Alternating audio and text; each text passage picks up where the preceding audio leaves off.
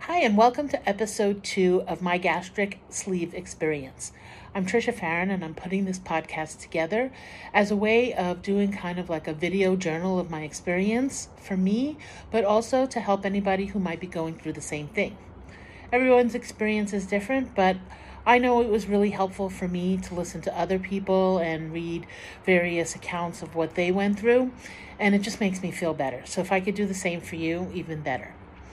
So I have a 3-week liquid pre-op cycle, and I'm on my last week. Today is November 7th, and my surgery is on the 14th. I've experienced a pretty smooth transition during this time. I'm not going to lie, it gets boring to continue to have the same beverages and options every day. I'm allowed 4 shakes, unlimited non-carb, non-caffeine, non-sugar beverages, broth, 1 egg, and a serving of non-flavored, non-fat, non-sugar Greek yogurt. In the beginning, I kind of just took it as it was and just used what I had, but it got boring really fast, and I was missing more savory things and the ability to chew.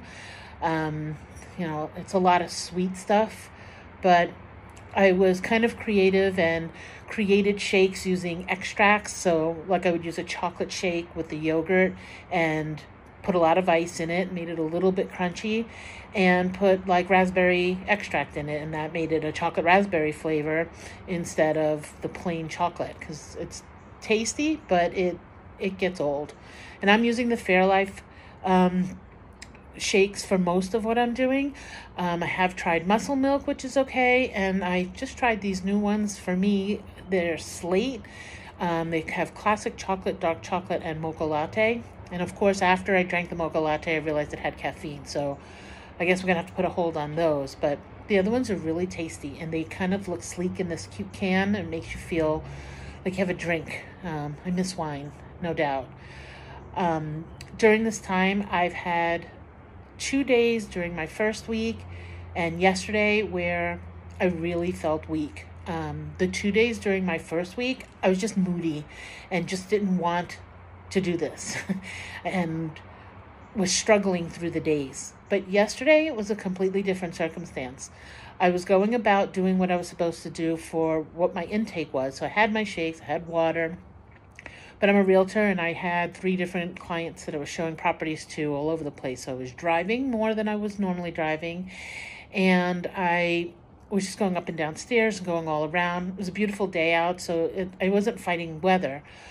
But when I came home, I realized that I had only had 230 calories for the day, but I expended in my steps well over that. And that deficit, I felt weak. I felt unable to focus, and I was just drained. So I ended up just going to bed really, really early. And today I feel much better. So it's definitely going to be days that you don't even realize that you're on a liquid diet, and other days where you can't even believe you're going to make it through another hour without doing something bad.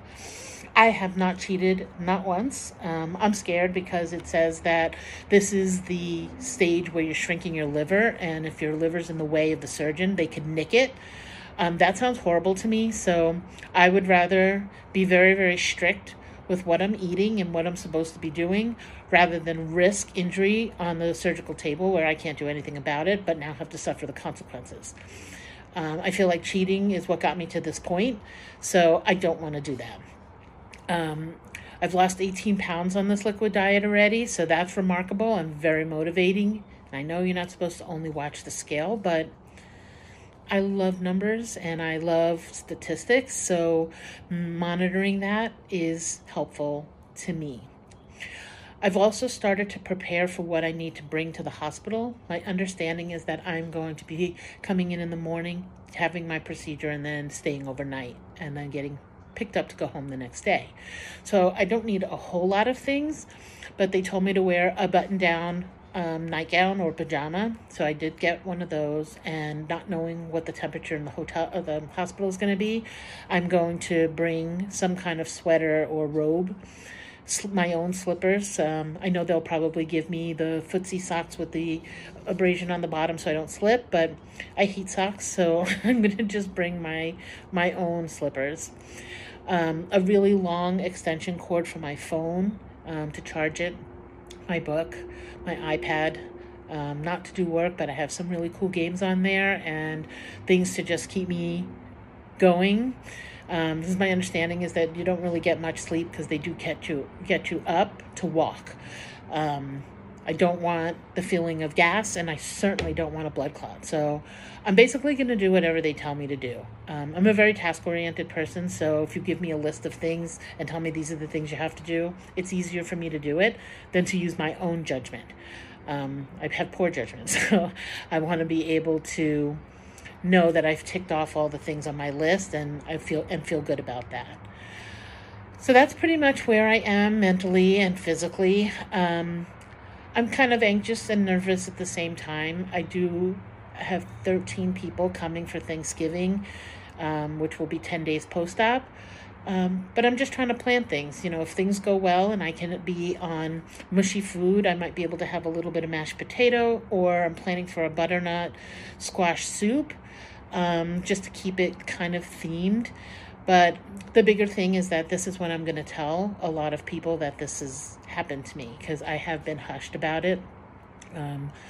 Not because I necessarily think that people are going to have a negative attitude, but this is private. And I want to make sure that I'm okay, that the surgery actually is going to happen before I start blabbing my mouth. I'm pretty sure that everybody's going to be supportive, but it's kind of like a personal thing for me. I'm a private person, and the idea of just putting this information out is anxiety driven. And I don't want anything that's emotional to make me make poor judgments on food. So that's my story so far. I don't know if I'll be able to post next Monday, because that is when my surgery date is. So I will do something during the week to kind of give a sense of what had transpired and how I feel. And hopefully, if you're my sleeve twin, or if you are thinking about doing this, this has been helpful for you. Until next time.